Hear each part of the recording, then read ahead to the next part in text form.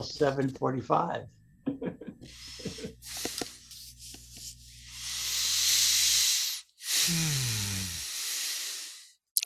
In order that all sentient beings may attain Buddhahood, from my heart I take refuge in the three jewels.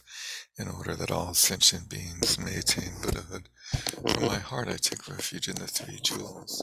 In order that all sentient beings may attain Buddhahood, from my heart I take refuge in the three jewels.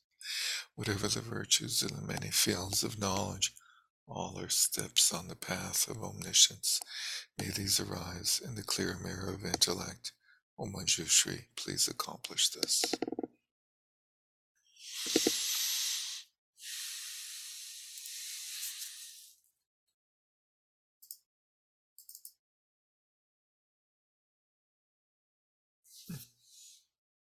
Okay, okay. So,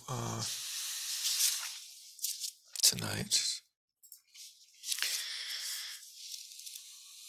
tonight is class 9.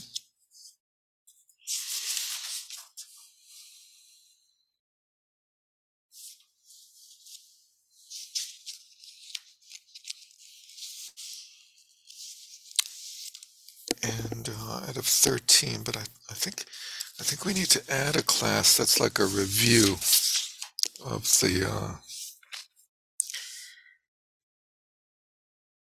the core material of the classifications of mind, because this book has gone like way off into other topics, which are some of which are great, but some of which are not all that interesting, and some are like endlessly repetitive and like endless amount of detail of minor variations in the traditions. And it's really important that we get like the crucial bit of information down, which just briefly, like, we want to know about valid cognition, the definition of valid cognition. What are the divisions? Sense direct, mental direct. We've talked about those two. We've never really talked about self-aware and yogic direct. Maybe a tiny bit here and there, but the opposite, seeming direct.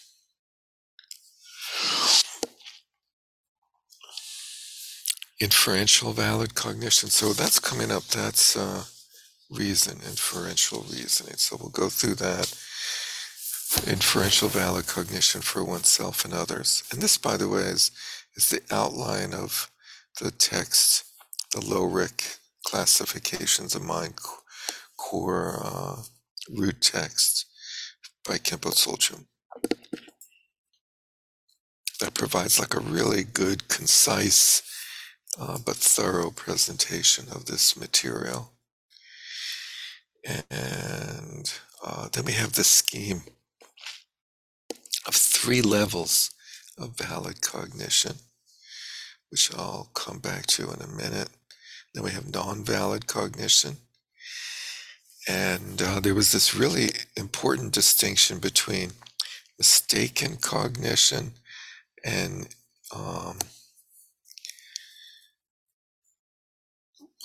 wrong cognition.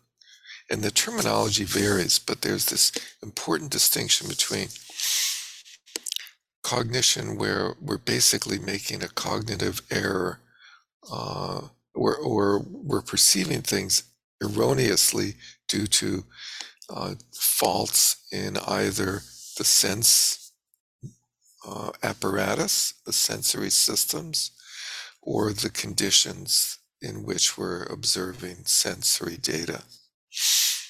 Yellow mountains, double moons, things like that.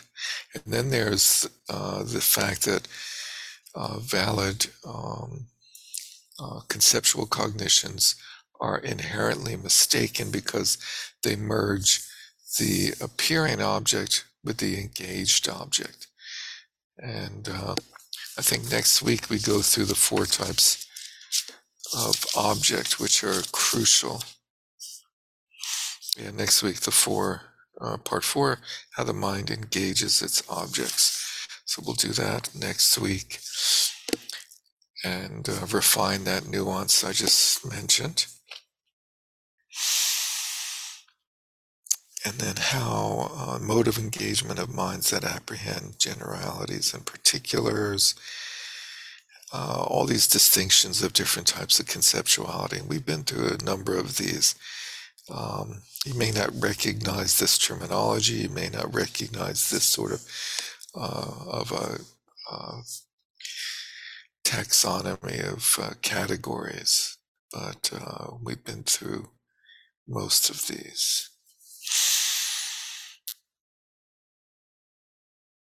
So I'll circulate this again,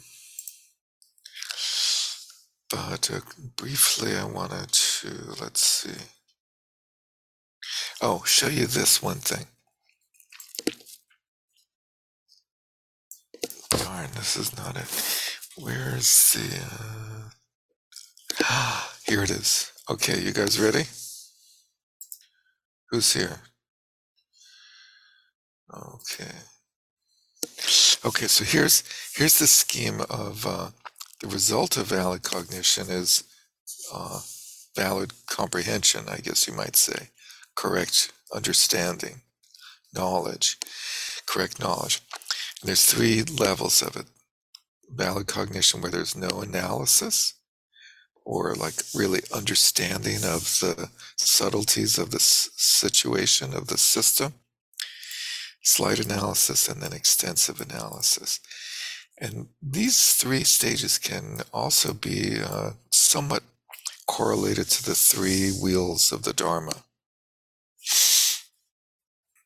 The first wheel being the Four Noble Truths, the second wheel being emptiness, and the third wheel being the fine distinctions between the way things are empty and the way things are not empty. Is really the technical description of the third wheel, although often we just say Buddha nature, luminosity. But it really has more to do with understanding in what way things are empty and not empty. But okay, so each of them has a verse that has 4 lines. In terms of unexamined, commonly accepted understanding, the outer object itself, the supposedly, like the glass or the book that you're looking at,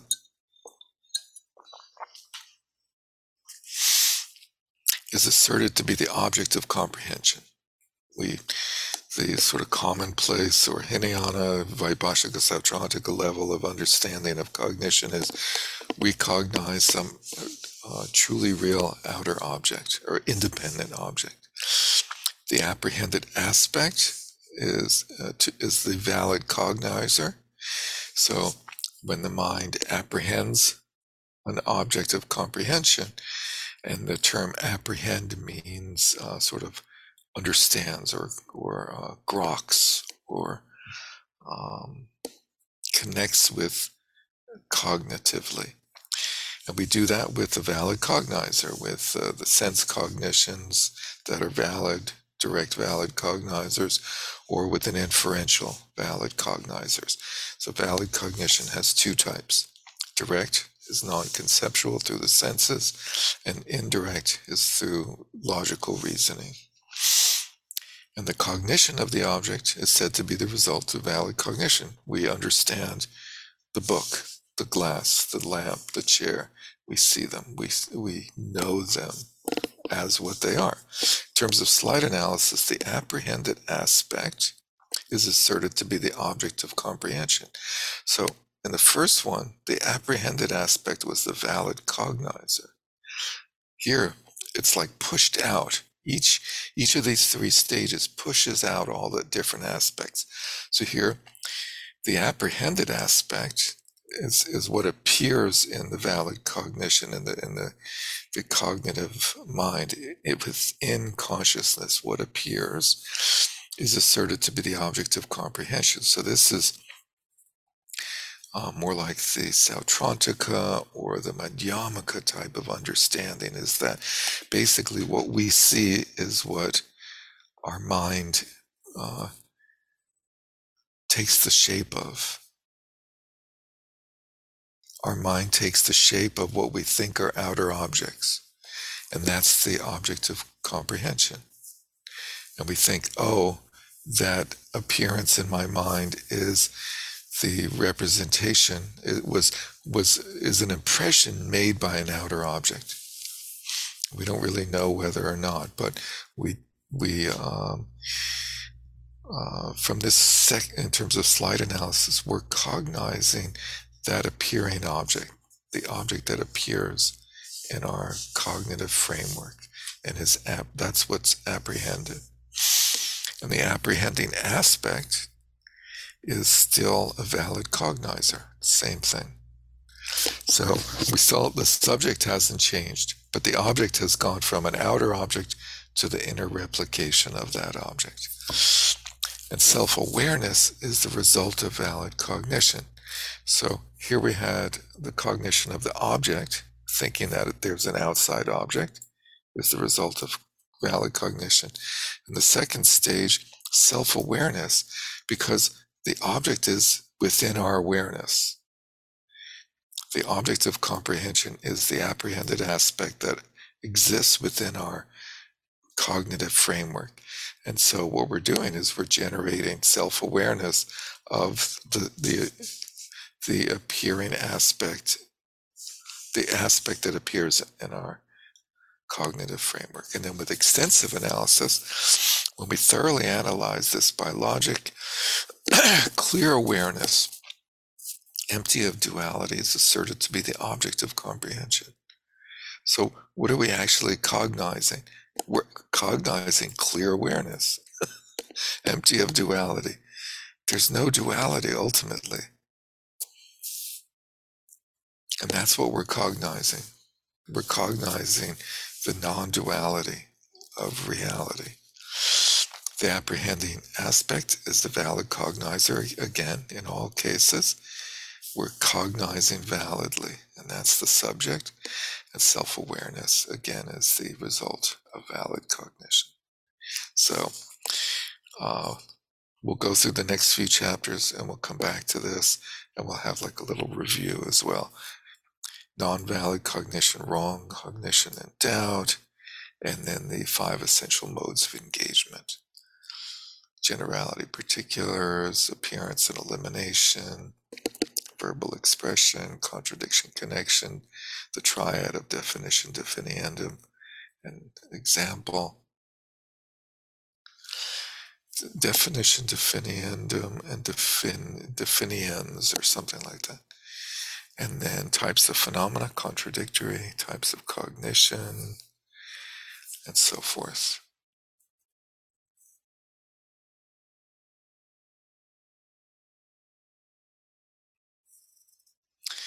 And then we'll go through these verses. Okay, so enough of this. Let's dive into tonight's reading. Much more fascinating, but not, well, I don't know, maybe not quite as helpful for understanding the true nature of reality. First, we have Gross and Subtle Minds in Highest Yoga Tantra, which is chapter 16 in this book.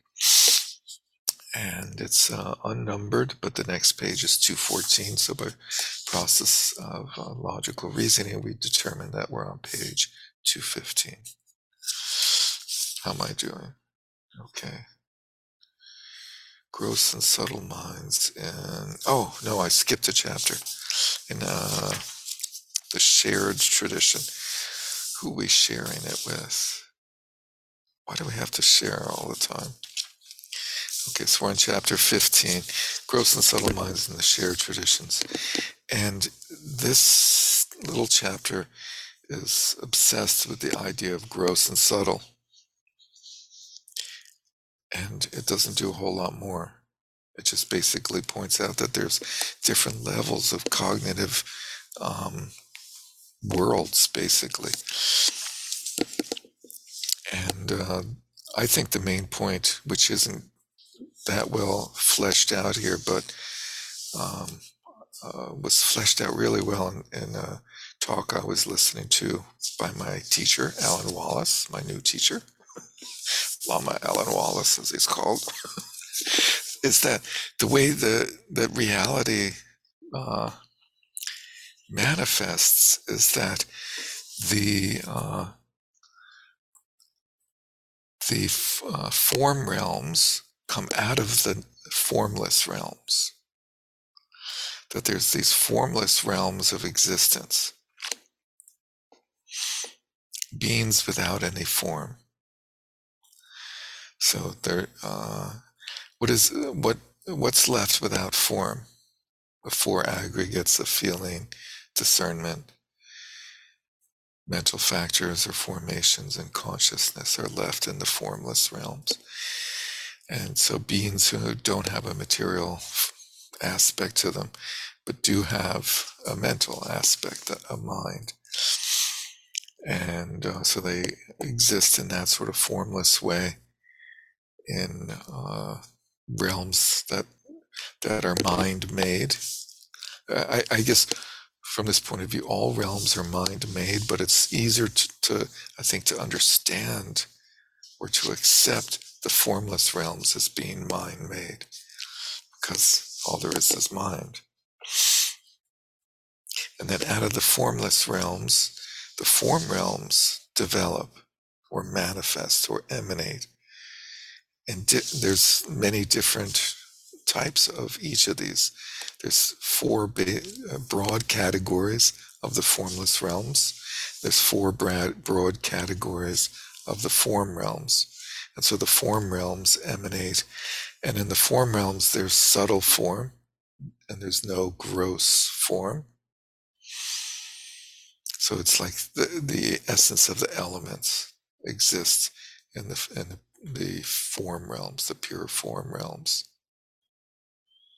And the way these realms manifest is based upon the predilections of the consciousness, the conscious programming of sentient beings in those realms.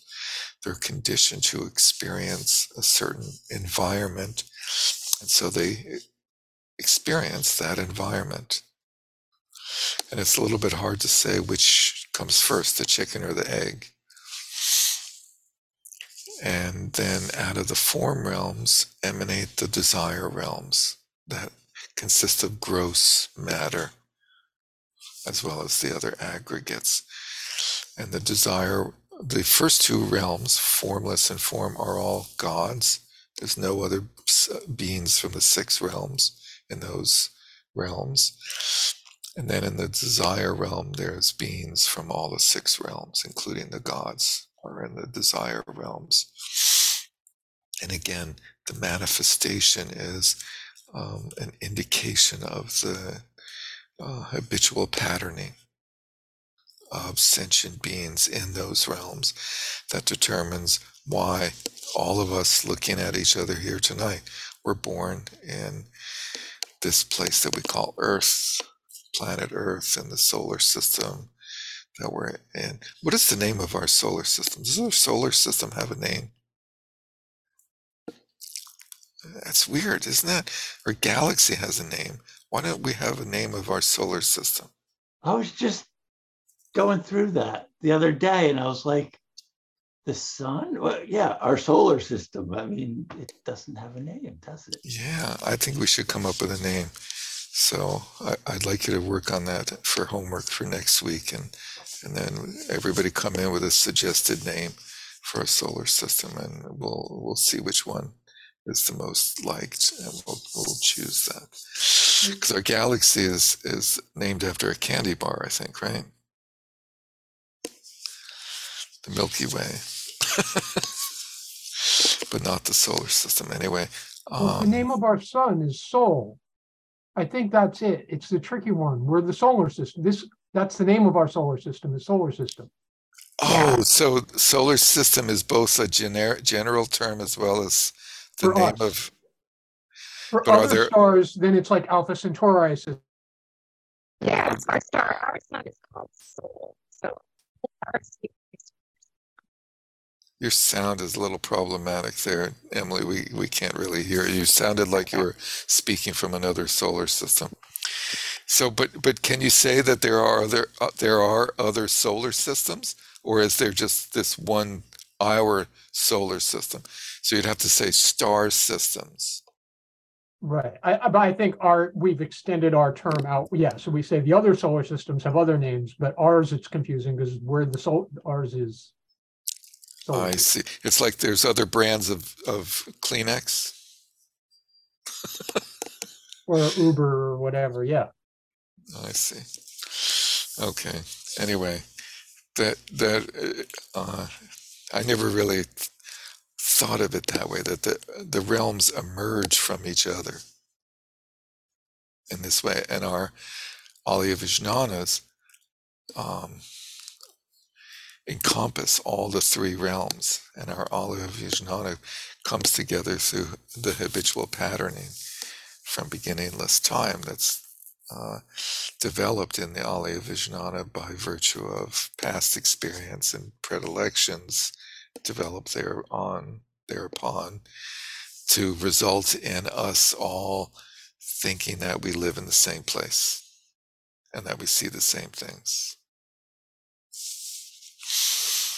Okay, so there's different levels of matter. There's gross and subtle levels of matter, and there's gross and subtle levels of consciousness. So the consciousness of the desire realm is the lowest level of consciousness, and there's different differentiations between levels of subtlety and the types of consciousness between sense consciousnesses and mental consciousnesses. And then there's the form realm is a much subtler form of consciousness, and the formless realm has the most subtle type of consciousness. So otherwise, I didn't really think it made much sense to go through this chapter.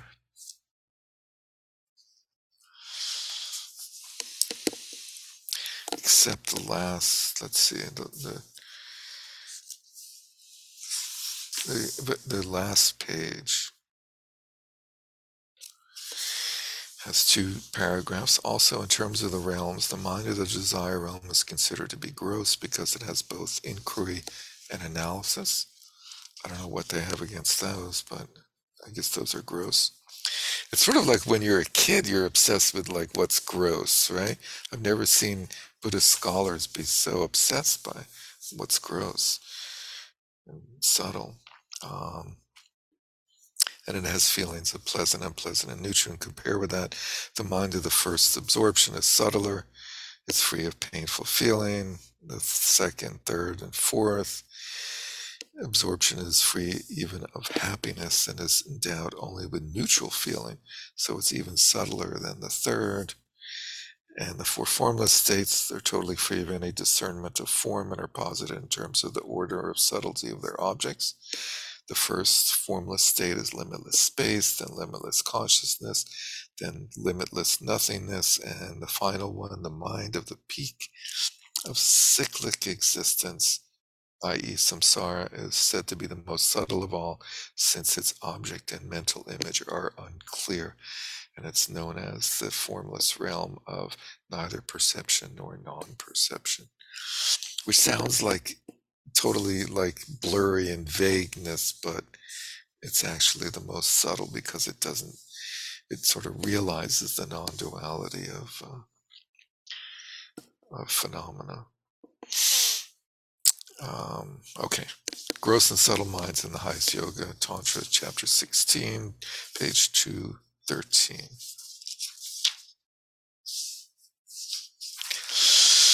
One of the most important presentations in psychology found in the Indian Buddhist sources emerges in the treatises of the highest yoga tantras, Tantra in general, in particular, and the cycle of teachings pertaining to Guhya Samaja Tantra, as outlined, for example, in the Garjana's 5 stages, Arya Deva's lamp. So, this is the Gelugpa system is focused on one of the two traditions of Tantra that come down and form the main traditions of Tantra in the new translation schools. I guess you could say there's, well, the tradition of Nagarjuna and Aryadeva are the main one that the Gelugpas adhere to, and they're the father lineage. And it starts with a text by Nagarjuna called The Five Stages, where he maps out the progression of Vajrayana practice in these 5 stages that correspond to what we read last week about the essence of Vajrayana, about bringing the winds into the central channel and the drops and stuff, into the smallest vacuole of the empty essence of the heart, right? You guys got all that, right? Down.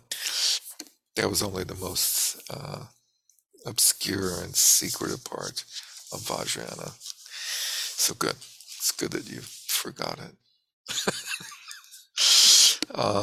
And the text, the main Tantra is Guhya Samaja. And Nagarjuna writes a commentary on it. Aryadeva writes a commentary on that. Nagabodhi, and then Naropa. Our Naropa writes a major commentary on this tradition. And so he partakes to some extent in this tradition.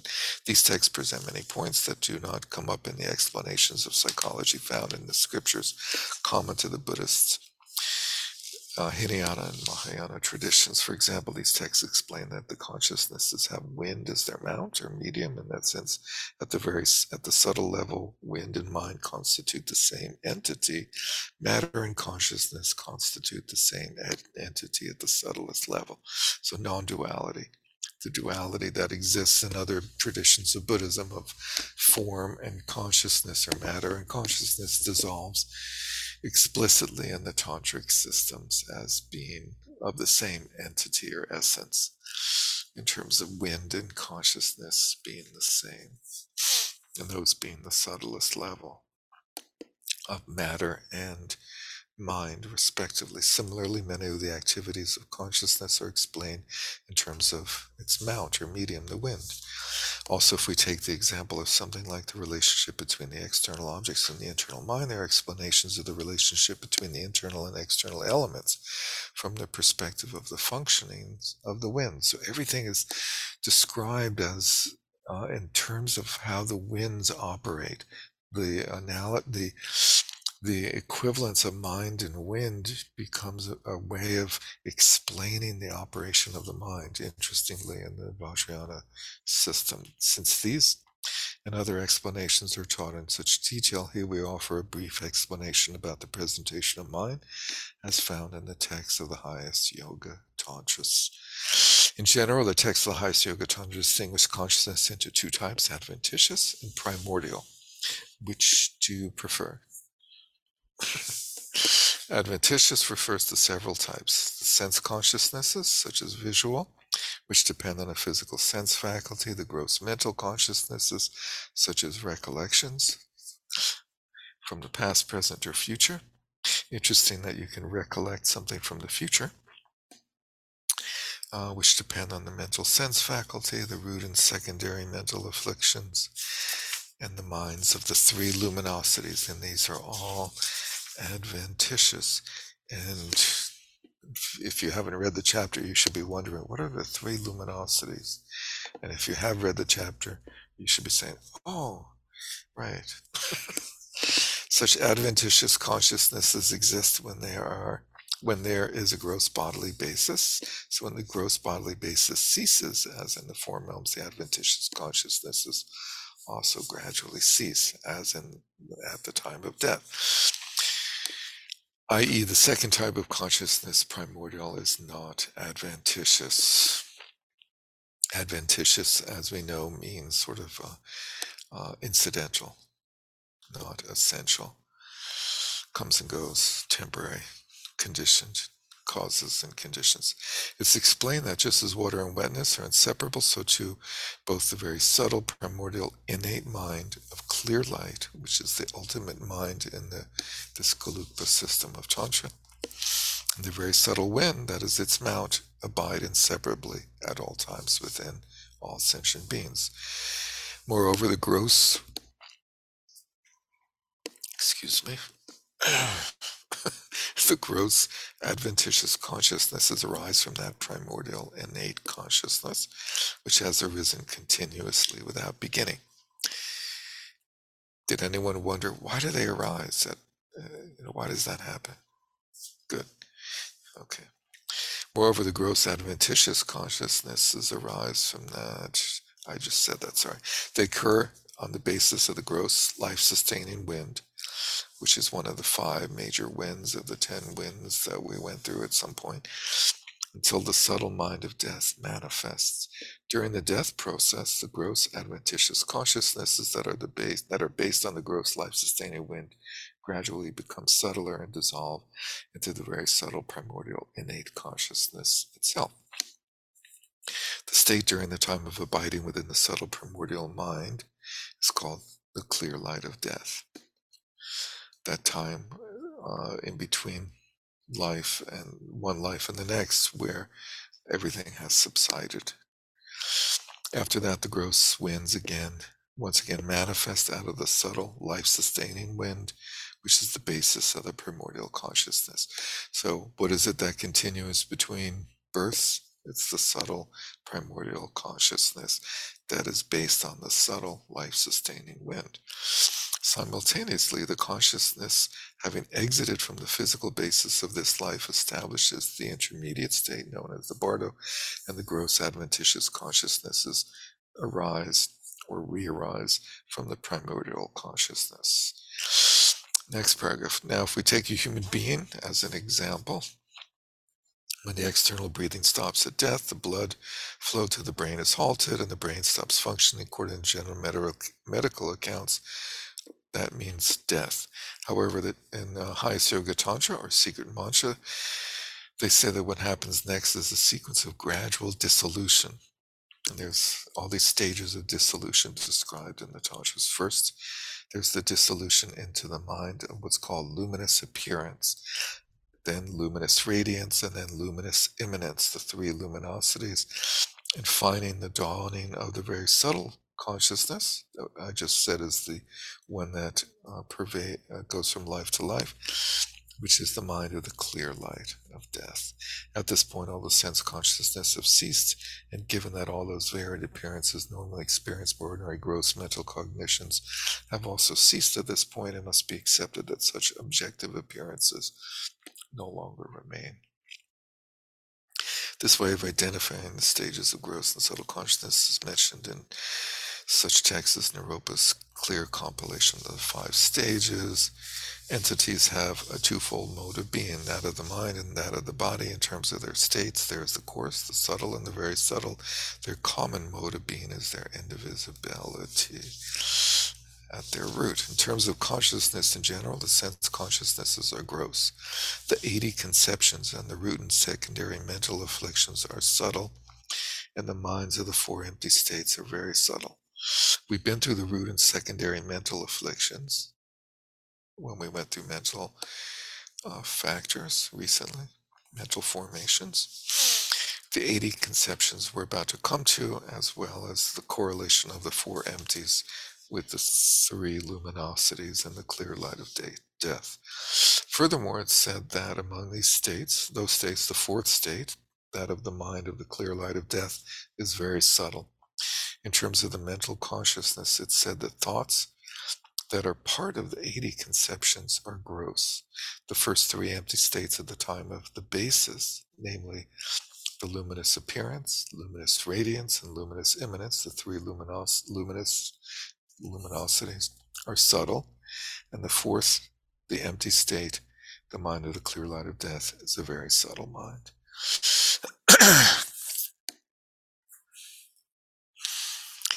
Now they went through gross, subtle, and very subtle, starting with the 80 conceptions, and just to note that the root and secondary mental afflictions would also be in the category of gross.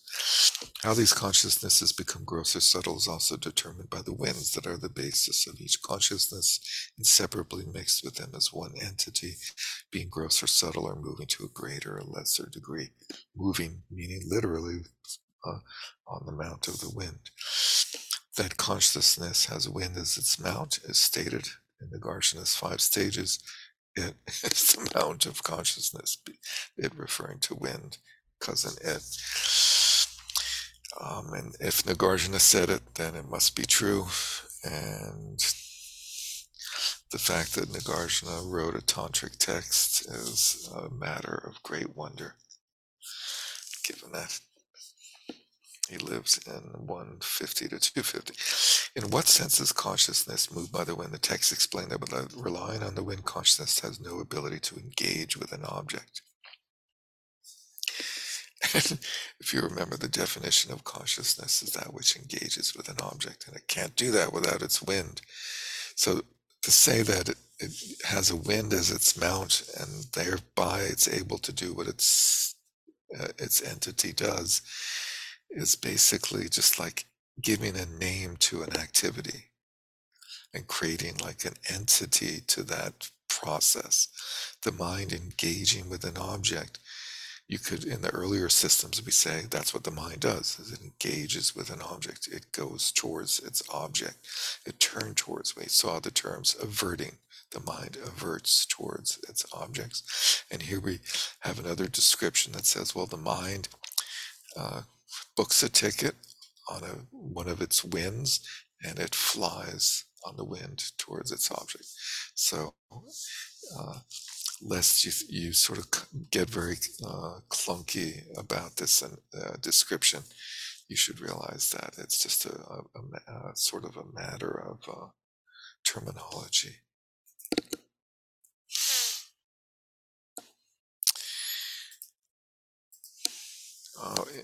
Let's see. For example, Aryadeva's lamp says, although this is so, the 3 types of consciousness have appearances, thus they function when they are conjoined with the wind element. And the 3 types, I guess, would be the gross, subtle, and very subtle. This means that although the 3, luminous appearance, radiance, and luminous eminence are not physical because they have objects, they fluctuate with the wind. Which doesn't tell us a whole lot yet, because we don't know what those luminosities are really. Therefore, engaging with an object by way of the wind means that the mind engages with an object by mounting the wind, like you would mount a horse, I guess. It's just like this sort of metaphorical way of describing how the mind moves towards objects. Within that, there are 2 possibilities according to whether or not the wind diverts the mind to the object, how wind and mind, on the next page, 216, which are inseparably mixed, function with regard to an object is expressed in Aryadeva's lamp. And Aryadeva's lamp, by the way, is translated into English. If you're interested, you can find it. All supramundane activities are to be fulfilled by means of the subtle element in the minds of luminous appearance and so on, since they're not physical, non-physical, having become mixed like butter poured into butter. So here it states that since they're mixed like butter and in butter, wind and mind perform their activities regarding the object by way of constituting the same entity. So how is it that the same entity has 2 different names?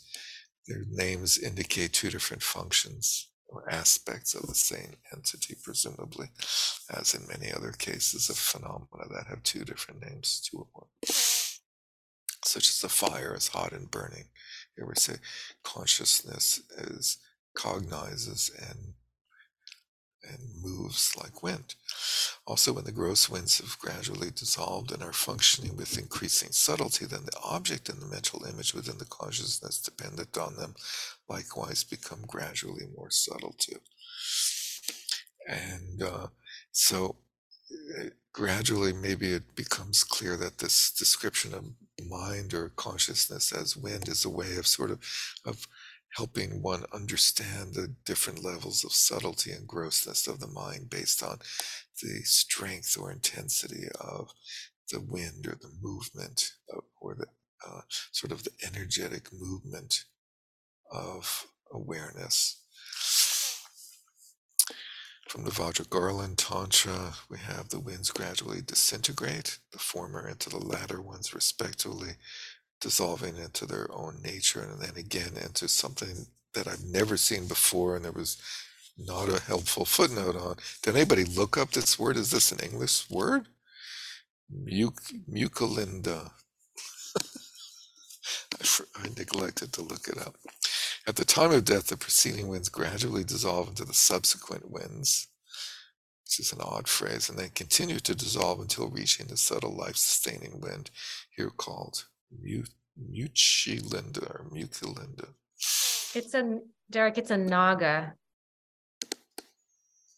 Is the name of a naga, a snake-like being. The Naga who protected the Buddha from the elements after his enlightenment. Does not sound like what they're talking about here, but That's the first thing that came up. I'll keep looking. okay, that's cool. So that's the name of the naga that spreads out over the Buddha and protects him from the elements or the arrows or whatever. Cool. Okay. So that's Seven-headed kinda- naga. Because all those winds, got 7 heads. That's right. Let's see. The quote is, having done all this in the body, they finally enter into the indestructible, which doesn't add a whole lot. For me, at the final moment of death, the winds having dissolved into the very subtle indestructible wind at the heart center, one enters into clear light. That is an absence. And this is the way the Gelugpa tradition describes the ultimate state as an absence. According to the highest yoga tradition in general, when each of the 4 elements within its own continuum dissolves into the next, the movement of wind lessens.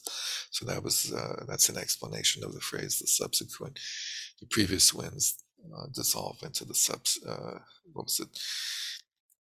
the winds gradually dissolve into the subsequent ones, the preceding winds. So the 4 elements within one's own continuum dissolve into the next. The movement of wind lessens. Finally, when the winds that move the indicative conceptions together with the consciousnesses. So the indicative, there's 80 indicative conceptions, and we'll see a list of those shortly. And they're indicative of certain states of mind. I think that's why they're called indicative conceptions. They're together with their consciousnesses that they indicate or they're indicative of. When they dissolve into the first luminosity, so there's 33 of them dissolve into the first luminosity. So that's the first phase of dissolution. After the breath has stopped, there's the first stage of dissolution, which is the 33 indicative conceptions related to, I think, avarice, that dissolve and create the state of the first luminosity. Then the indicative conceptions cease, those 33, owing to which the 3 empty states, the minds of luminous appearance, radiance, and immanence, and the 4th empty state, the mind of clear light of death, arise in order. They appear because the movement of each wind has gradually become weaker than the preceding one. So there's basically a collapsing of the cognitive framework of a sentient being into the very essence of a sentient being, which in this description is called the very subtle primordial consciousness that rides on the very subtle wind. Let's see. They appear because the movement of each wind has gradually become weaker than the preceding one. Then at the time of birth, when a tiny movement of wind emerges from the wind of clear light. And why does it move? Because of karmic momentum of the life force wind. That's very subtle wind, has that karmic momentum in it, where it will, unless that karmic momentum is severed or altered through what happens on the path, then that life force wind will once again move and regenerate into a sentient being. A tiny movement of wind emerges from the wind of clear light, the luminous immanence, the luminous radiance, and the luminous appearance arise. So they collapse in a certain order: appearance, radiance, immanence, and then they re-arise: immanence, appearance, radiance. You'll see these more commonly translated as appearance, luminosity, and near attainment is what they're usually called.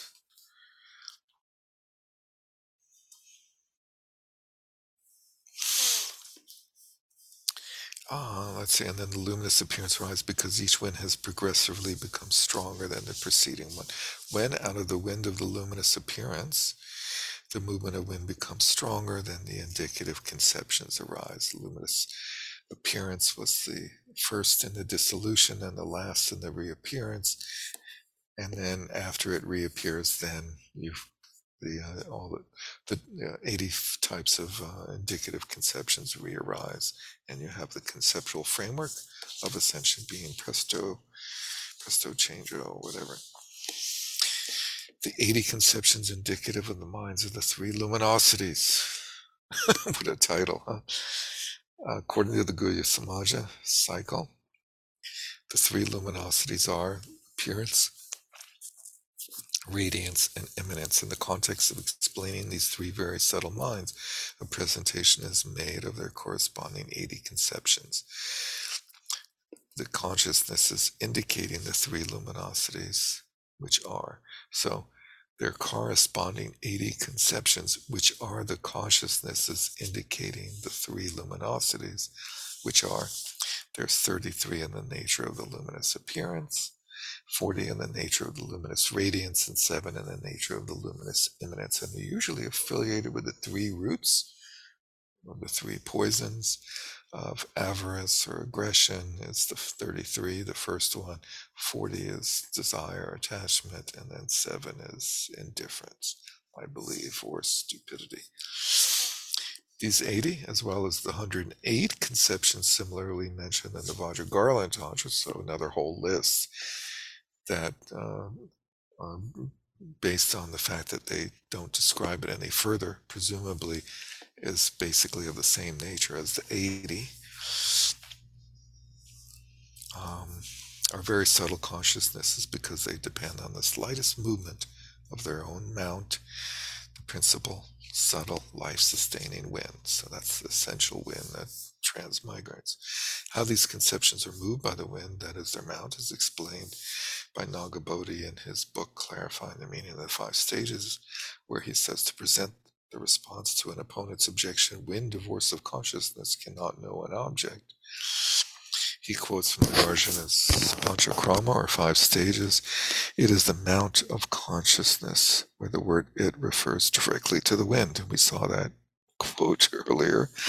Anyway, so it is through being mounted on the wind that the respective consciousness knows an object.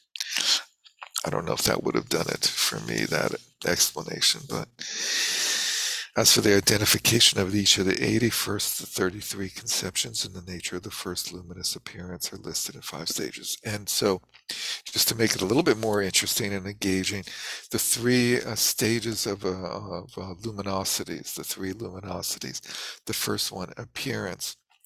The cognitive experience of that is like the light of a full moon night. I believe that's the way it's described.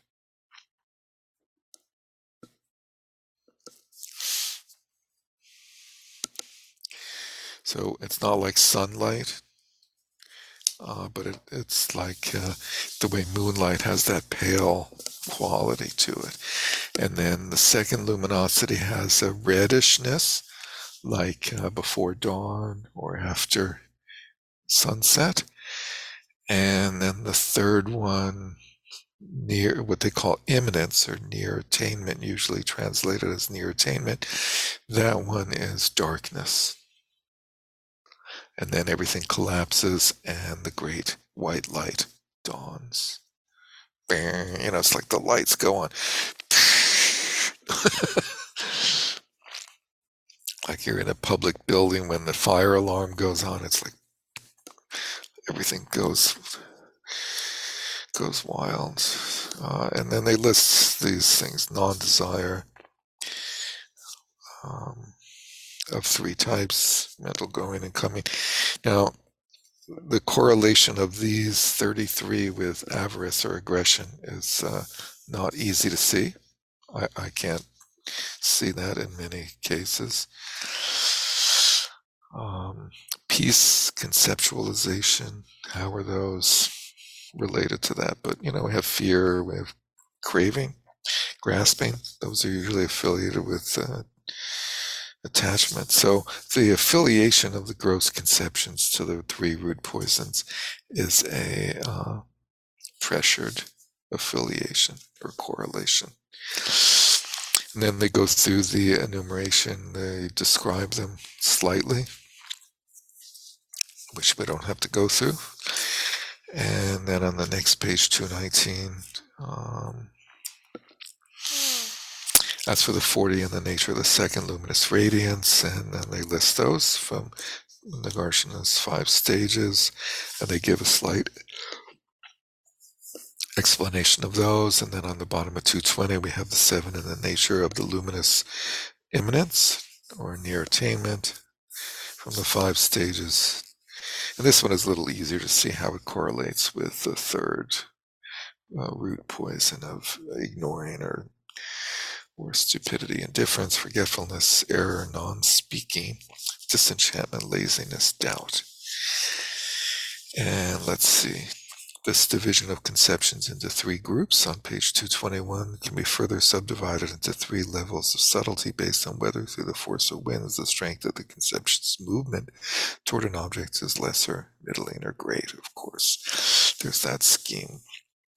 So in reverse order from the clear light, there then arises, and this is rebirth, luminous immanence. From that there arises luminous radiance, and from that there arises luminous appearance, following upon which there is an increasing movement of the winds resulting in the arising of those conceptions in the nature of those 3 luminosities. With regard to those conceptions, when any of the 33 arise, it is the trace of the luminous appearance. When any of the 40 is the trace of the luminous radiance, and when any of the 7, it's the trace of the luminous immanence.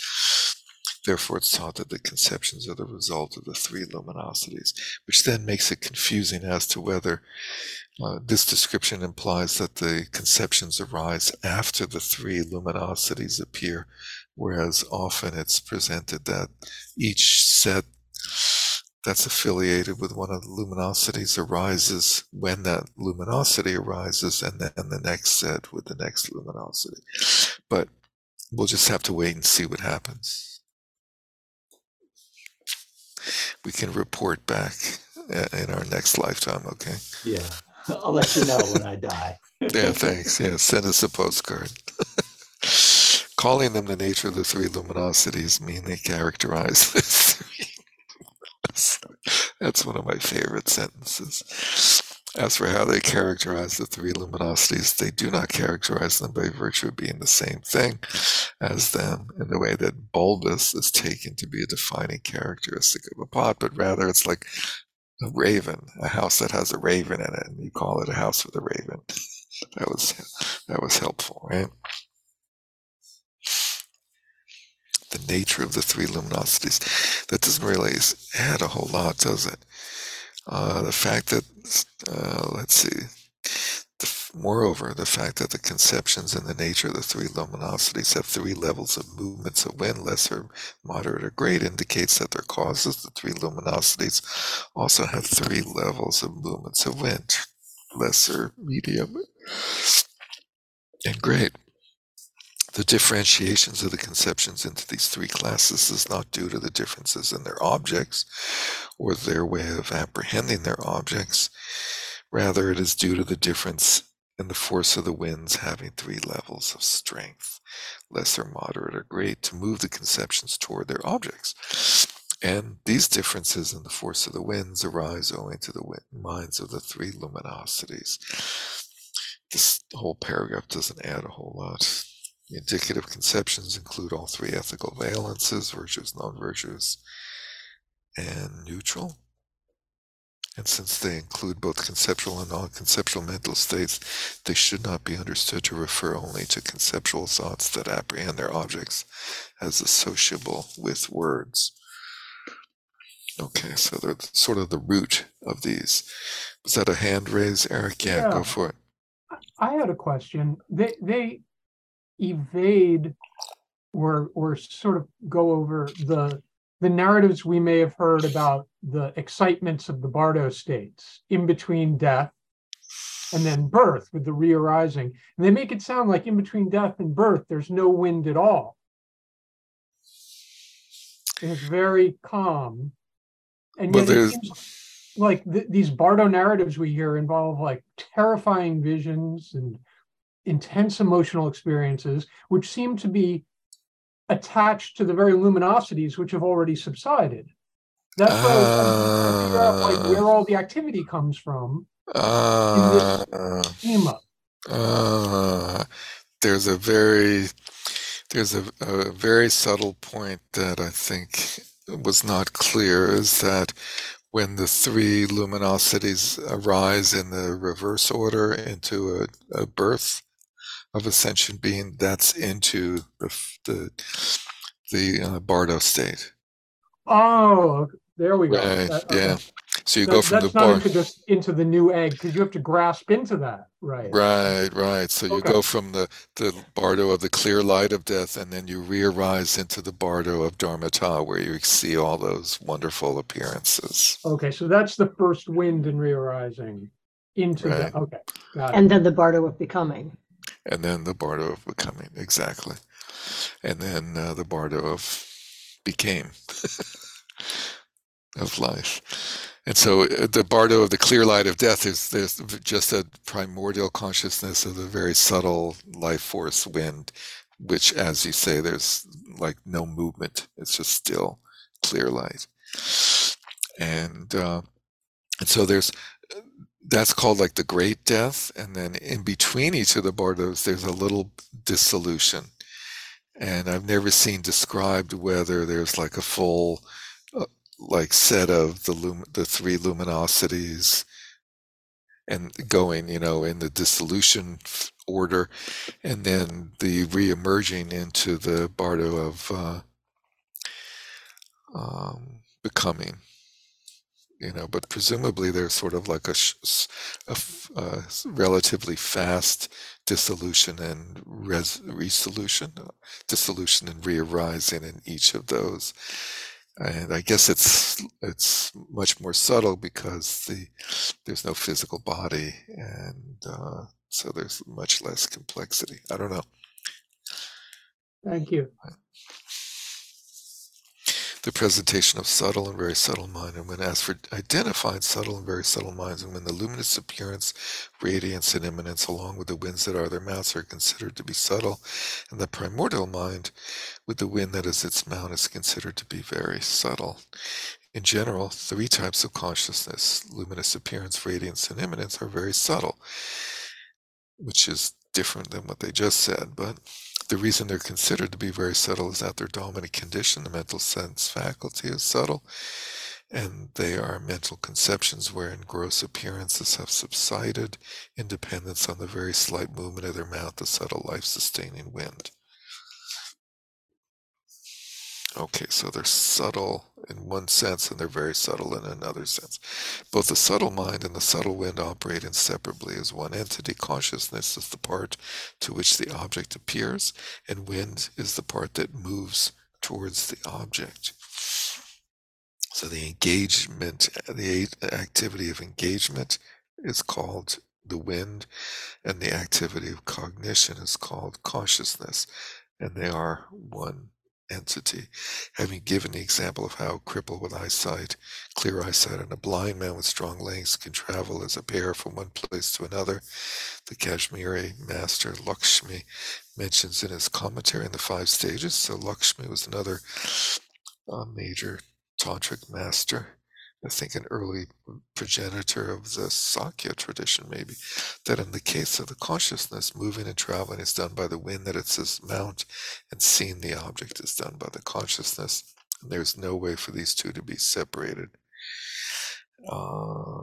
Skipping the quote, thus the divining characteristics of the three luminosities presented in sources such as the above excerpt are as follows. The definition of the mind of luminous appearance is a mental consciousness that occurs between the movement and dissolution of conceptions that has an inner sign of there not appearing any gross dualistic appearances apart from the dawning of a purely empty white appearance. So that's like an autumn sky filled with moonlight, which I just mentioned. So that's the first stage, is that cognitive experience of empty, purely empty white appearance, but not like bright white of the clear light of death, but a moonlight white. Then we have the luminous appearance, due to its appearing like moonlight when the winds that move the conceptions have dissolved. That's as for its etymology. It is called empty as well because it's empty of the 80 conceptions together with their winds. I guess it's a little confusing whether the conceptions dissolve before these three luminosities or correlated with them, but okay. Let's see.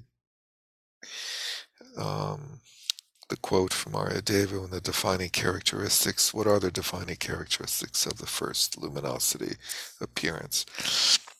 Without body or speech, it has a nature without shape, having the nature of luminosity, perceives all things without exception, just as the illumination from moonbeams pervades the stainless autumn sky, and thus it is the luminous appearance. It's the first emptiness, the luminous appearance of the wisdom that is the ultimate mind of enlightenment. Strangely, and the footnote is, again, the footnotes in this volume are not, we're just like sources, right? They're not explanatory. But these are correlated with ultimate minds of enlightenment, presumably because the fourth stage, the mind of the clear light of death, is the mind of enlightenment. So,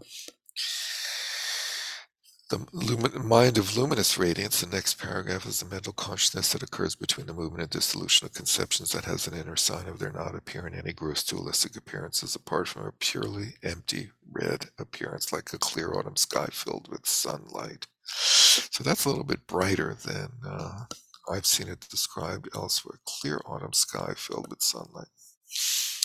As for the etymology, it's these descriptions follow the same template, so we don't have to go through them in detail. Skipping the quote, the definition of luminous immanence is one that has an inner sign of there not appearing any gross dualistic appearances apart from the dawning of a purely empty black appearance. A black appearance. How does blackness appear? As black, I guess. Like an autumn sky filled with the dense darkness of space. And etymology doesn't really add much. This one is called Great Empty as well. Oh, I see. The first one was empty. The second is called Very Empty. And the third one is called Great Empty.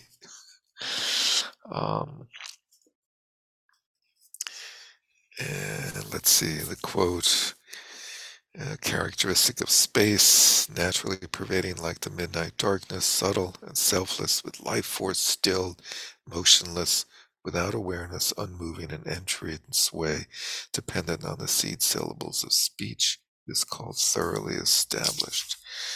Let's see. What was this thing about the seed syllables of speech? The other ones don't have that, do they? That's interesting. It's also interesting to note they say specifically without awareness. Yeah. And it's important to note that these stages of dissolution happen after the outer stages of dissolution, which are the senses collapsing. The five senses collapse, and one experiences various things from like dryness of mouth and feeling like you can't move, and feeling of obviously suffocation as you lose the ability to breathe. accompanied by loud noises and weird visual experiences as those dissolutions occur. And that's probably in some way more helpful, is to learn the stages of outer dissolution, because during those we might actually be conscious and experience those. And the idea is, the more familiar with them you are, the easier it is to realize that you're dying, which apparently is one of both the hardest things to realize while you're dying, that you are dying, because the dying process is so disorienting and it's so oppressive. But it's also the most important thing to do when you're dying, is to realize that you're dying. And once you realize that you're dying, you can try to then experience it with awareness. But if you don't know what's happening, then you sort of panic, and it it sort of spirals into a unpleasant, even more unpleasant situation. So it's helpful to study those. Let's see.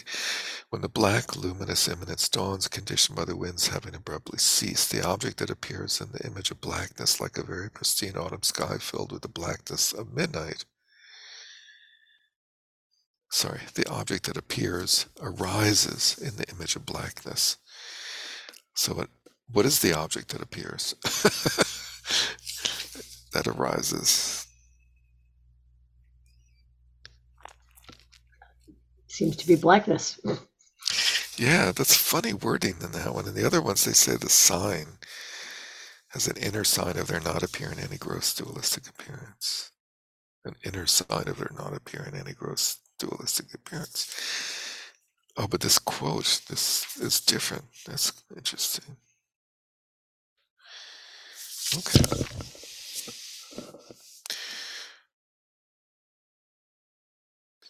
With the life force stilled. Anyway, okay.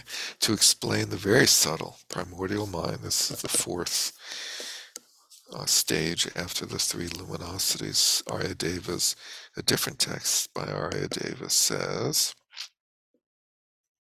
earth dissolves into water, water dissolves into fire, fire dissolves into the subtle element, which is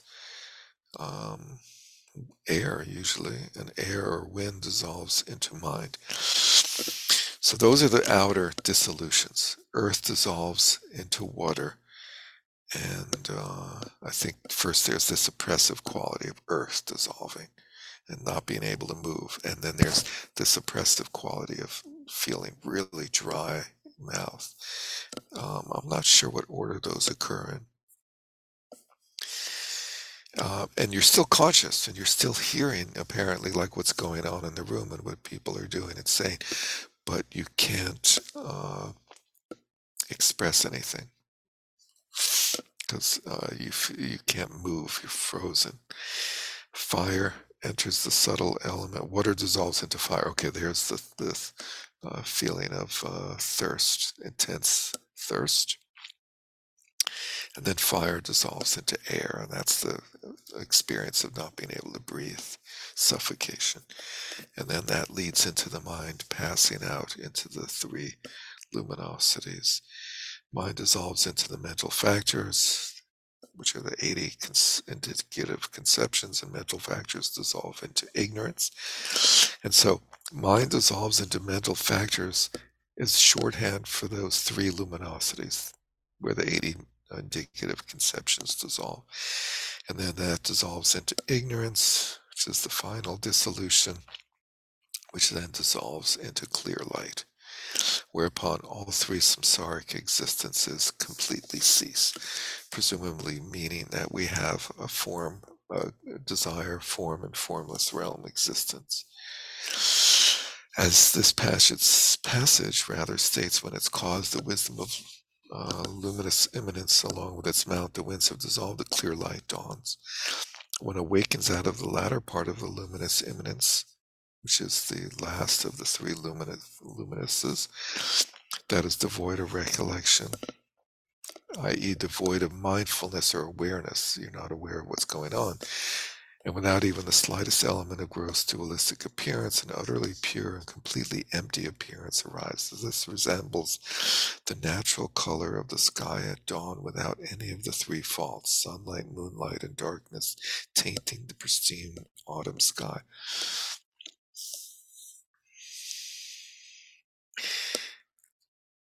Pale light of dawn. This mental consciousness of the basic state that is supported by its mouth, the very subtle primordial wind, is posited as the extremely subtle primordial mind of the basic state. It has the potentiality to give rise to all good qualities and faults. It's present in every sentient being's continuum, flowing continuously since beginningless time, without a break for even a single moment. Its nature remains untainted by pollutants. Since the pollutants arise from inappropriate attention as their condition, they are adventitious, and that they're separable from the clear light mind. This primordial mind is the subtlest of any mind of the basic state, and that very subtle primordial mind in its mouth, the very subtle wind that is inseparable from that primordial mind, are a very subtle and inseparable wind and mind unit, which are together referred to as the primordial body mind. Funny how they describe that sort of such a repetitive way. The wind that is the mouth of the primordial mind is called the life-sustaining wind. In general, of the two types of life-sustaining wind, gross and subtle, the wind that's the mouth of the primordial is the subtle. Obviously, the life-sustaining wind that is the base of the extremely subtle mind is explained as dwelling at the heart center. The heart center referred to here in the case of a human being is situated at the central point between the two breasts, closer to the back. And the statement in the case of a human being indicates that all sentient beings have these centers or chakras in their bodies of some sorts, including, they all have a heart center, I guess. At this point, there are knots around the central channel, both above and below, which are knots formed by the two next largest channels, the Lalana and the Rasana, or the Lalana, and the Rasana, the right and left channels. Between these knots and within the central channel dwells the indestructible knot. The indestructible knot. The indestructible drop.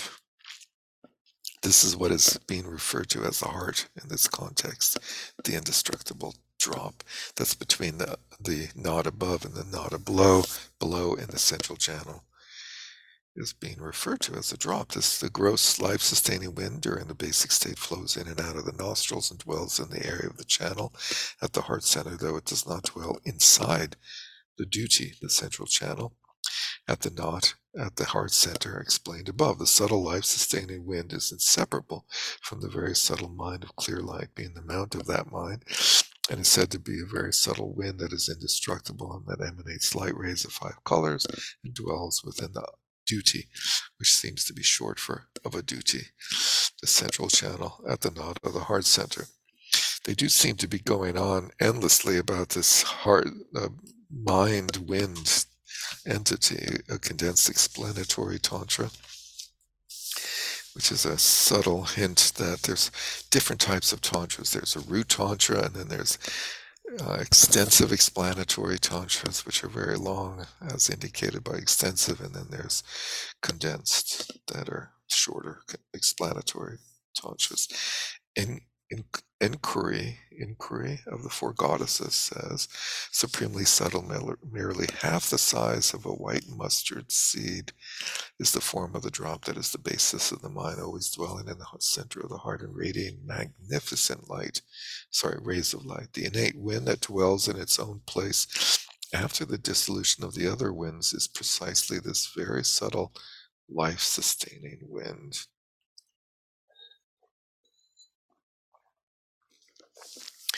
Are they saying there that the wind and the drop are the same or not?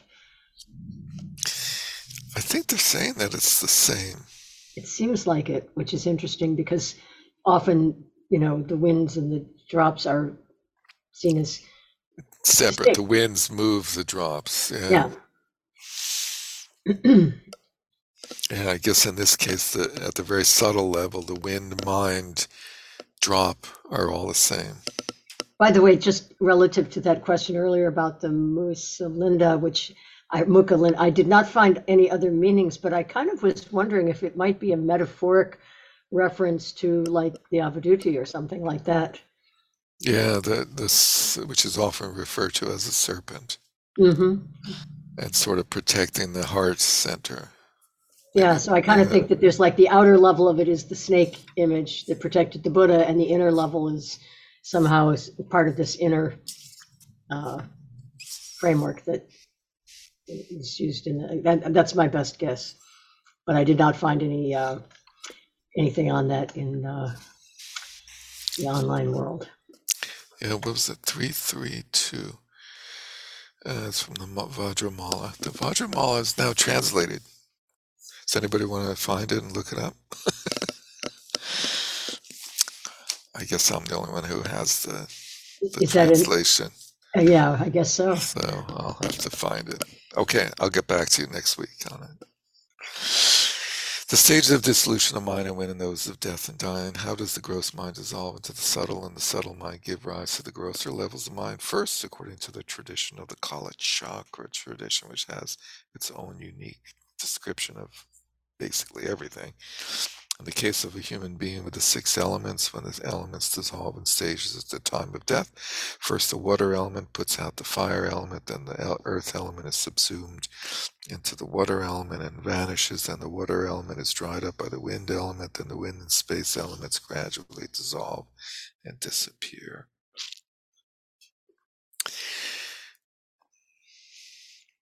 Let's see. The water puts out the fire.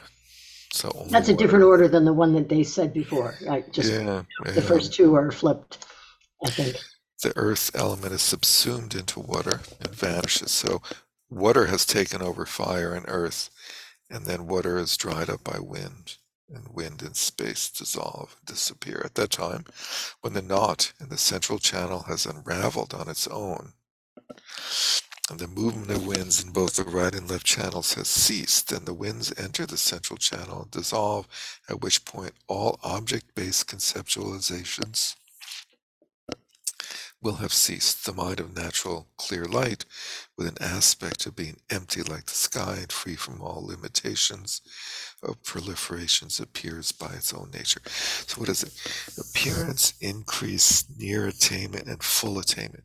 That's it. I left out that. So that sky at dawn, of the natural color of the sky at dawn without any of the 3 faults on top of 225, is the 4th stage of dissolution before the clear light, and it's called full attainment. There's near attainment and full attainment, but they didn't describe it as a separate luminosity.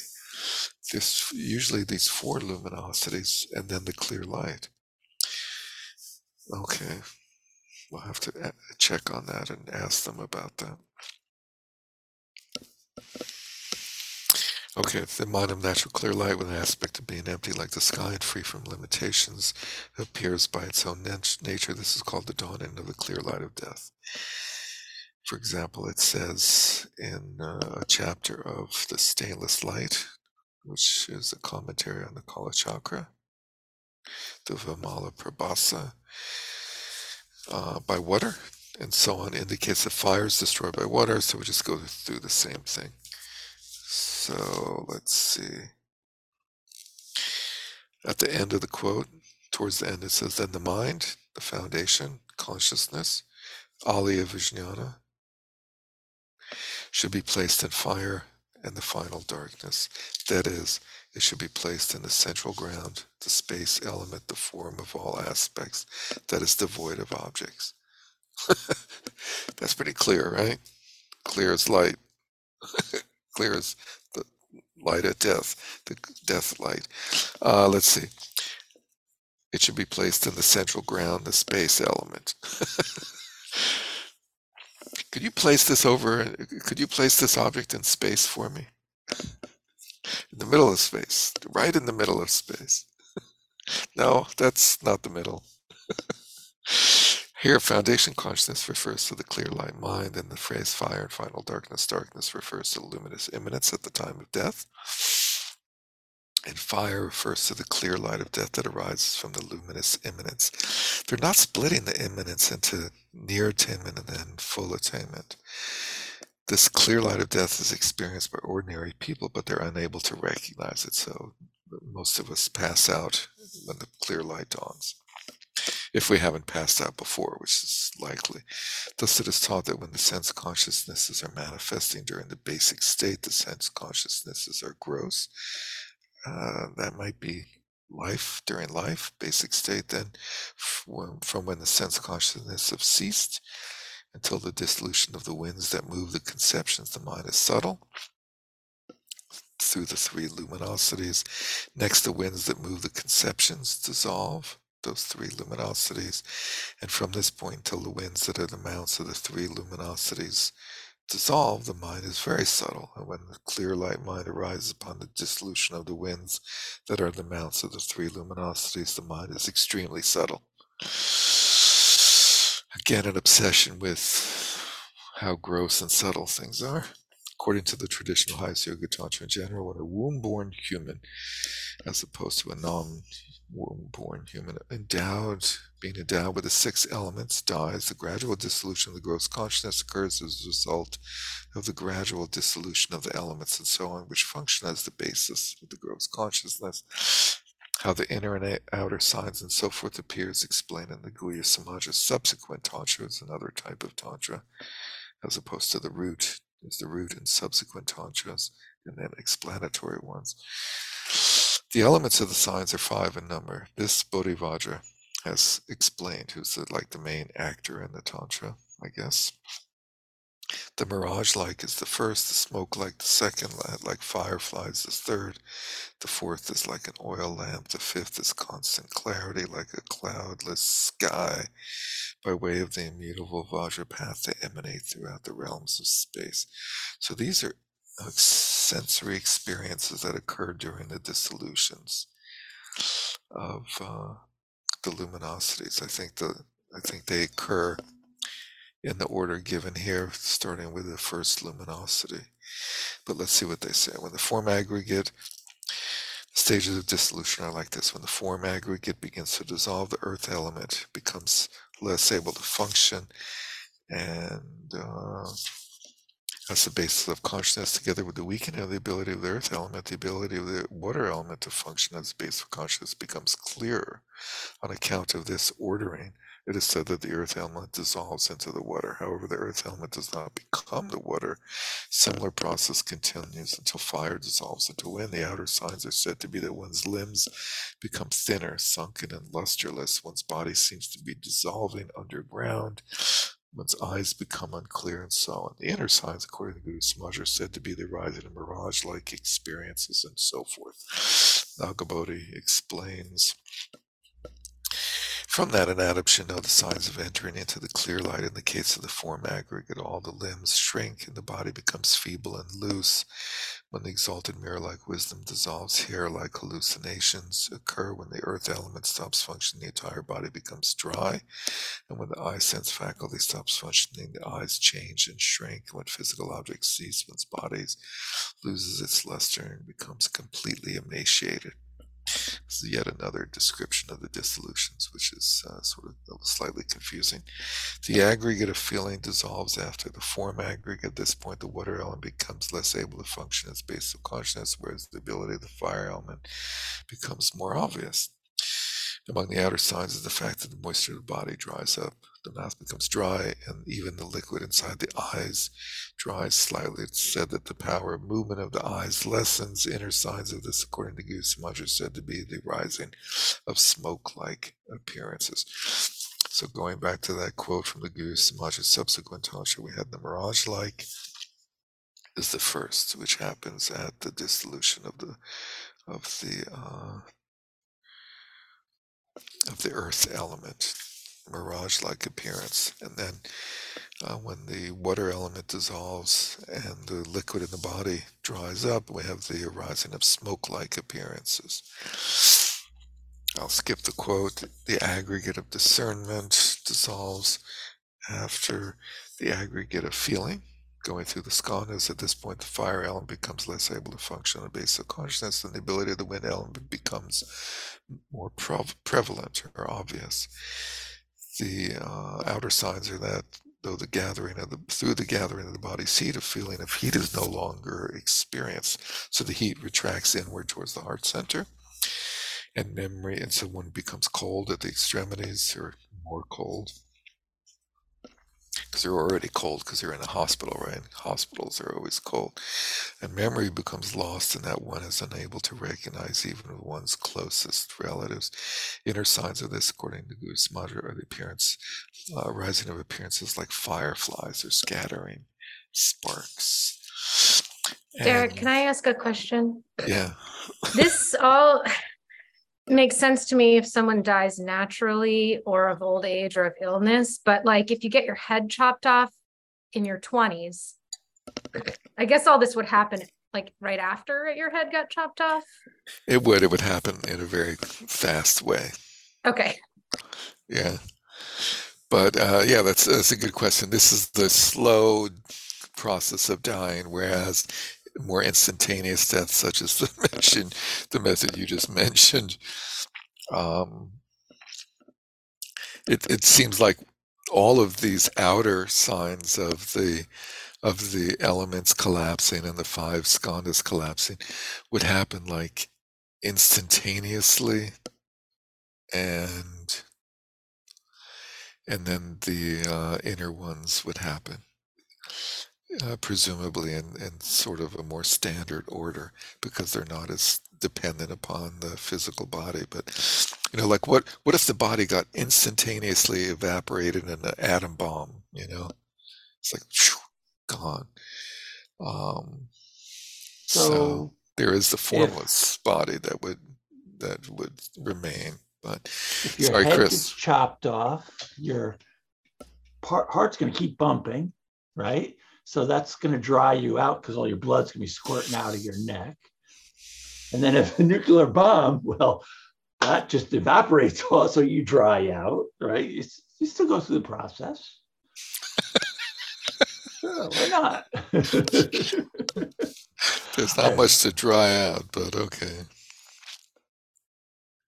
Let's see. We had the appearance of the firelights, and we don't need to the quote. Okay, so when the aggregate of discernment, the 3rd skandha, dissolves, there's no recognition of what's around you, and the exalted wisdom of fine investigation dissolves to the extent that it was present before. One does not remember the names of anything, including one's relatives, and the fire element dissolves. One cannot ingest any food. The nose sense faculty dissolves. The upper winds, stacked one on top of the other, go into the ground. And the objects of smell dissolve. The objects of smell within one's own body are no longer smelled. Aggregate of conditioning factors, the 4th skandha dissolves after that, and the wind element becomes less able to function. So the outer sign is the cessation of the breath, and the inner sign is said to be the arising of the appearance, like a flickering oil lamp. So each of them has an outer sign and an inner sign at each stage of the dissolution, of the outer dissolutions. So the earlier appearance, like scattering sparks, has become subtler, and only a vivid reddish appearance remains. At this point, since the heartbeat has stopped and the breathing has ceased, the event is commonly identified as death. Let's see. When the exalted wisdom of accomplishing activities dissolves, in the quote, the aggregate of conditioning factors sees engagement with physical activity stops. The exalted wisdom dissolves. Recollection of everything ceases, and so forth. The life-sustaining winds and all the others, 10 winds, move from their place of abiding, and the tongue sense faculty dissolves. The tongue thickens and shortens, and its root turns blue. Physical tastes dissolve, and the experience of the 6 types of taste ceases.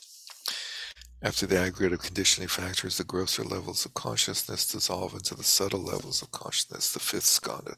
This process is explained as follows. When the winds that are the mounts of the 80 conceptions in the nature of three luminosities dissolve, the first luminosity, called empty, dawns, and appearance arise like moonlight in a cloudless sky. Then after that luminosity is dissolved, the luminous radiance, very empty, dawns in a reddish or orange appearance, like sunlight shining in a clear sky. Then after that luminosity too has dissolved, the luminous eminence, called great empty, dawns, and a black appearance arises like a pristine sky pervaded by midnight darkness. And mindfulness declines and ceases. Then when the lack of mindfulness due to the black oblivion has cleared, the clear light, called all empty, dawns, and appearance arises like the pristine sky at daybreak. It's free of any aspects of darkness, moonlight, or sunlight tainting the sky, and this is the actual clear light.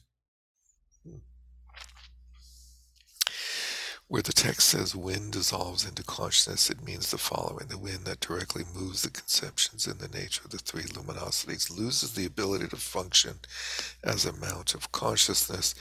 Then, because its ability transfers to the wind of the luminous appearance, it's thought that the wind dissolves into the luminous appearance, but not that all the winds dissolve. At that time, only the subtle innate wind functions as a basis of consciousness, and there are no gross winds. When the elements withdraw, this is when the wind dissolves into the luminous appearance. This then dissolves into luminous radiance and luminous immanence, and then the all empty clear light. The way the subtle mind gives rise to the gross minds in the reverse order. Any consciousness that arises from the clear light is itself called mind, mental cognition, or consciousness.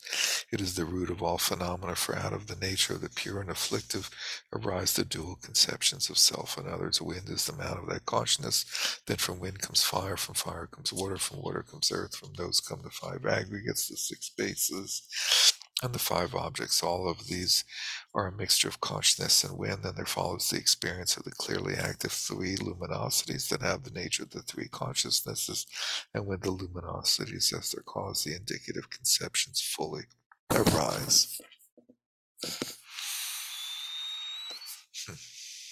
Okay, so I guess all the apparatus comes first, and then the cognitions, the indicative conceptions arise.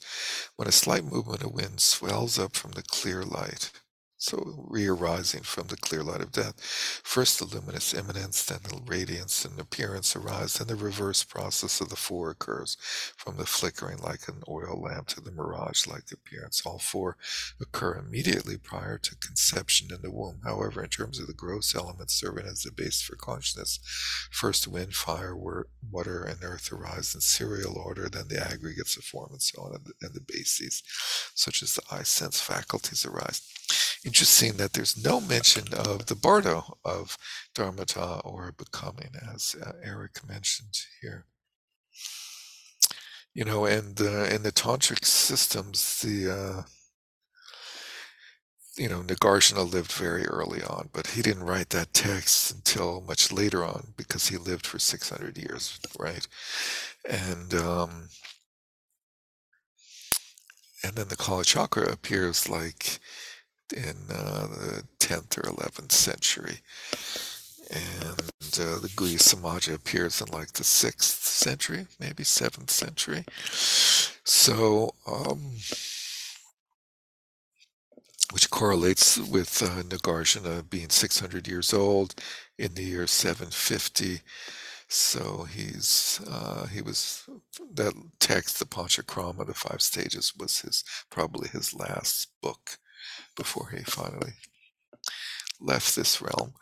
And the reason I'm going through this historical stuff is that the whole description of the bardos that we know so well and is so popular and well known from the so-called Tibetan Book of the Dead, or the Bardo Tudril, doesn't appear until I think the 13th century. It's discovered, I think, by Karma Lingpa, one of the Lingpas, as a terma from Padmasambhava. But until that discovery, I don't think there's there's the whole system of the bardos, and the experience of the bardo states is not talked about, I think. So it's like absent from this whole period of the earlier tantra, of the earlier period of tantras up until that time. And so it's not addressed. And the death state is considered to be, as it is in most other Buddhist traditions. If you've looked at other Buddhist traditions, they don't have this idea of the bardo of 49 days and so forth, but they have this idea that we go rather quickly from death to the clear light to the next rebirth. And so I think that's why we see the glossing over of the bardo states here. But that's a good question. We should ask Robert Thurman about this. Well, there's also the notion that while we talk about, I mean, it's talked about conventionally as 49 days, but then when they talk about what is a day, you know, they talk about a day is what they call a meditation day. And that meditation day essentially correlates to how long you can actually sustain your mind in samadhi. In samadhi or nature of mind or whatever you want to call it. Yeah. And so therefore, in that sense, most people, because they have not trained in that way, would go very, very quickly through those things and there would be nowhere near 49 days in our conventional terminology. So I think that, I mean, that notion of 49 days, though it's a useful structure for ceremonies and things like that, it's not a hard and fast timing at all. Thank you for that. Yeah, days can be pretty quick, huh? Especially as you get older, it's like, before you know it. Okay, the other thing that it doesn't really correlate with is the precious human birth and how difficult it is to take human form. Yeah, say more about that. You don't know what birth you're going to come back to. There's no guarantee that after you go through this that you're coming back human. Yeah. True. Precisely the opposite. Right. Damn, are you sure? So they say. I mean, that's why we work on the merit and karma aspect. Oh, I forgot about that. Not too late. Okay, you're right. Never too late. Never too late. Well, when you die, isn't it too late then? Well, the death is your opportunity. Now is the time to prepare for it. Right, after you die, it's too late. Okay. Yeah, too late to work on karma then, yeah. You gotta ride what you did. Okay, let's see. The reverse process occurs, I think we're on 231, right? The reverse process occurs, flickering of an oil lamp, cool images, right? And these images, by the way, are reminiscent of the experiences that one has when entering into samadhi. Here and there you see the reference to like weird sensory experiences as one deepens in one's experience of samadhi, and they're similar. Fireflies, smoke, light flashes. Okay. According to the Kala Chakra text, the way in which a human being's body, which is endowed with the 6 elements and born from a womb, develops should be understood when the extremely subtle mind of clear light, the mind referred to by the term foundation consciousness, i.e. Alaya Vijnana, I guess, emerges after the cessation of They wouldn't say that. I don't think so. I know you said that before, but then the very next paragraph, they specifically said foundation consciousness, mind of clear light. So I think they're talking about the much, much lower level, or whatever you want to call it, higher level of they must be, because it's the only one. You're talking Dharmata here, not Alaya Vijnana. I don't know. We'll have to look into that too. The foundation consciousness, because the Alaya Vijnana persists until enlightenment, right? So something's got to carry the seeds even through death. But the Gelugpas are not, Madhyamakas, they're not into the Alaya Vijnana, so they don't really talk about it much. But whether we can correlate it accurately or not is an interesting question. I would just say it's not clear, because it seems like Mind of clear light and Alaya Vijnana, I would not say are synonymous in normal terms. I'm sorry, you're saying the mind of clear light is not clear? Just kidding. Okay, we gotta ask Thurman about these two things. What are we asking him about, the Bardo thing? Where's that thing called send again?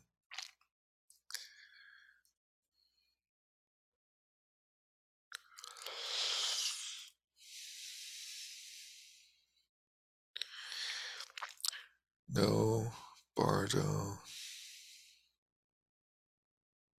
Maybe we can get him to visit us, our class, and explain this for us.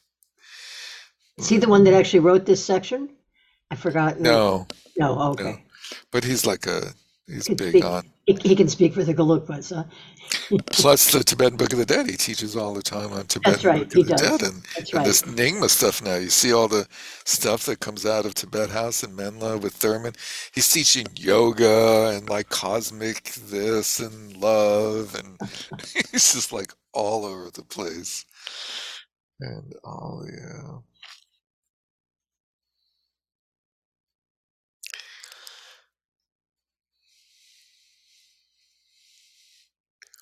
Sorry.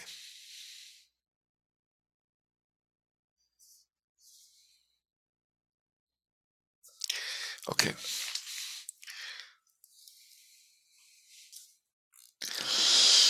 When the extremely subtle mind of clear light, the mind referred to by the term foundation consciousness, emerges after the cessation of the intermediate state, it enters into the center of the egg and the sperm generated from the sexual union of the mother and the father.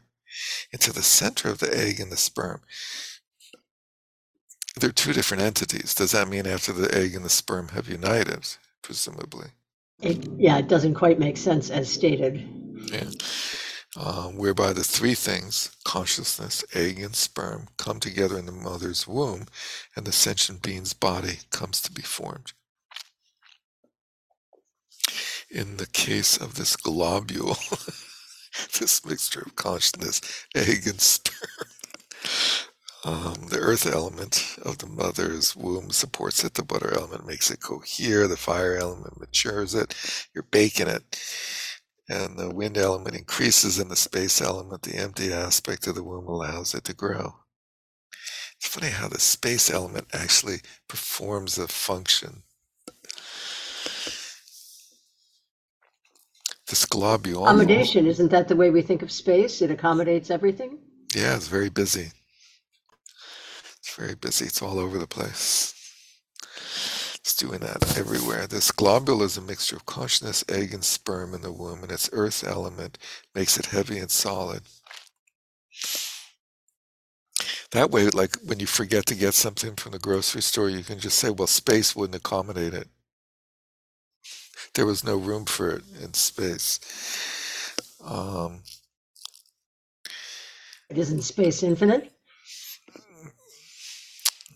Anything that acts is not infinite.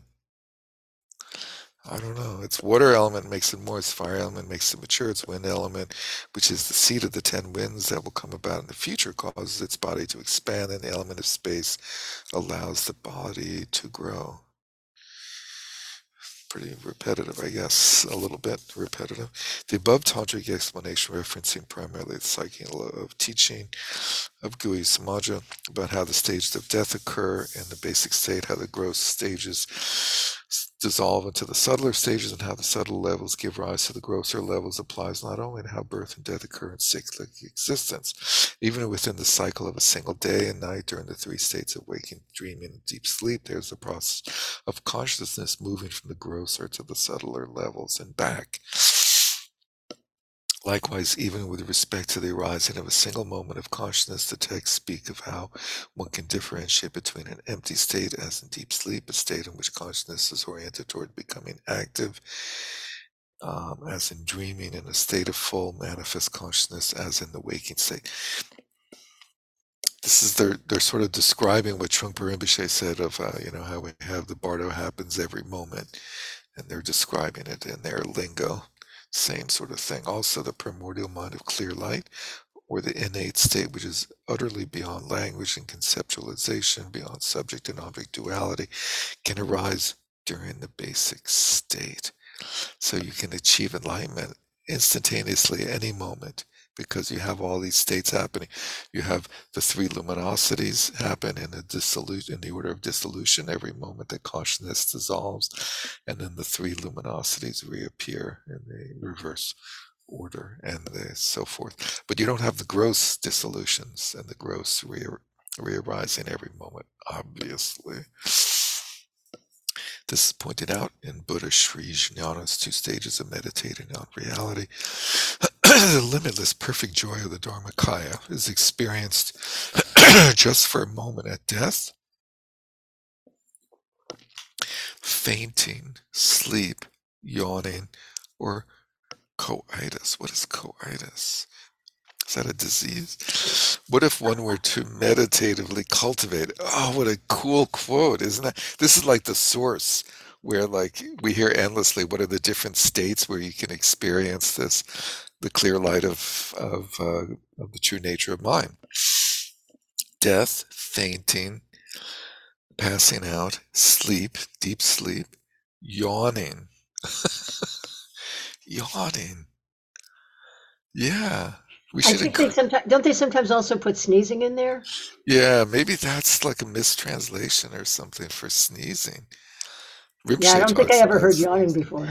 I don't think so either, but maybe we should do more yawning and see. And yawning is good. No, I mean, Qigong teachers have you do, cultivate yawn essentially deliberately.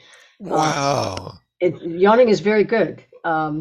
That's but it's great. mostly because it just opens up the kind of oxygenation too. So I shouldn't be suppressing my yawns. No. I do that all the time because I'm embarrassed to be No. yawning. No wonder I have such ill health. I've been distorting the winds. But anyway, even in the case of ordinary beings, when one experiences death, fainting, deep sleep, yawning, and coitus, am I pronouncing that right? Specifically, when experiencing orgasm, there arises just for a moment. That is for a short time something similar to the naturally arisen primordial mind. A little touch of like Dzogchen there at the end. That's nice. Sorry to go over. Comments? So I don't want to oversimplify their gross elaborations, but why can't we just say these winds are what's carrying whatever through from our minds to matter to the Ali Vishnana, right? That's what these winds are doing. And those things get mixed and based on the subtlety of the wind, the elaboration of the wind. It seems a lot simpler than all this stuff. I don't know. Well, speaking of the winds, I'm just curious. It's funny how at this level, everybody's okay with sort of glossing how the wind and the mount and the mind and the wind are described with very different functions, as you mentioned before, and yet are also described as inseparable and the same entity and all that. Whereas, you look at how the lower schools get pummeled for their, their whole thing of particles, and, you can't have 6 sides, one thing can't be adjacent to another because then there would be another thing there. And so at that level, it's not okay to make these distinctions of, parts and sides and directions. But here you can talk about completely different functions doing things to each other, and yet they're one. I must admit it just, the more that's wind. Wind mixes everything. It's like twisting and mixing and back and forth, up and down. You got to watch wind and snow. You really see how turbulent it is. Derek, are you speaking? Because I'm not hearing. I don't know about. Oh, sorry. I had pressed my magical button. You're back. Thank you. Yeah, I guess, in Vajrayana, all bets are off. And you can revert to like mixing up metaphors. So like in this Longchenpa text that I had mentioned before that I've been reading, he's talking about this very Dzogchen description of the the emergence of reality within the ground. And he says at one point, and then the ground takes the shape of the body with the made up of partless particles. Anyway, let's dedicate the merit and call it a morning or an afternoon. Call it an afternoon. By this merit may all obtain omniscience, may defeat the enemy wrongdoing from the stormy waves of birth, old age, sickness, and death from the ocean of samsara. May I free all beings by the confidence of the golden sun of the great east. May the lotus garden of the rigged and wisdom bloom. May the dark ignorance of sentient beings be dispelled. May all beings enjoy profound, brilliant glory.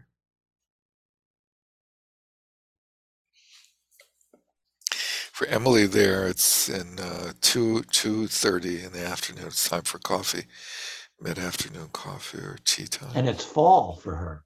We just entered spring. Yep. Yeah, it's a fall afternoon here. She's got to break out her winter clothes soon. It goes down to 50, I hear. Yes, 50.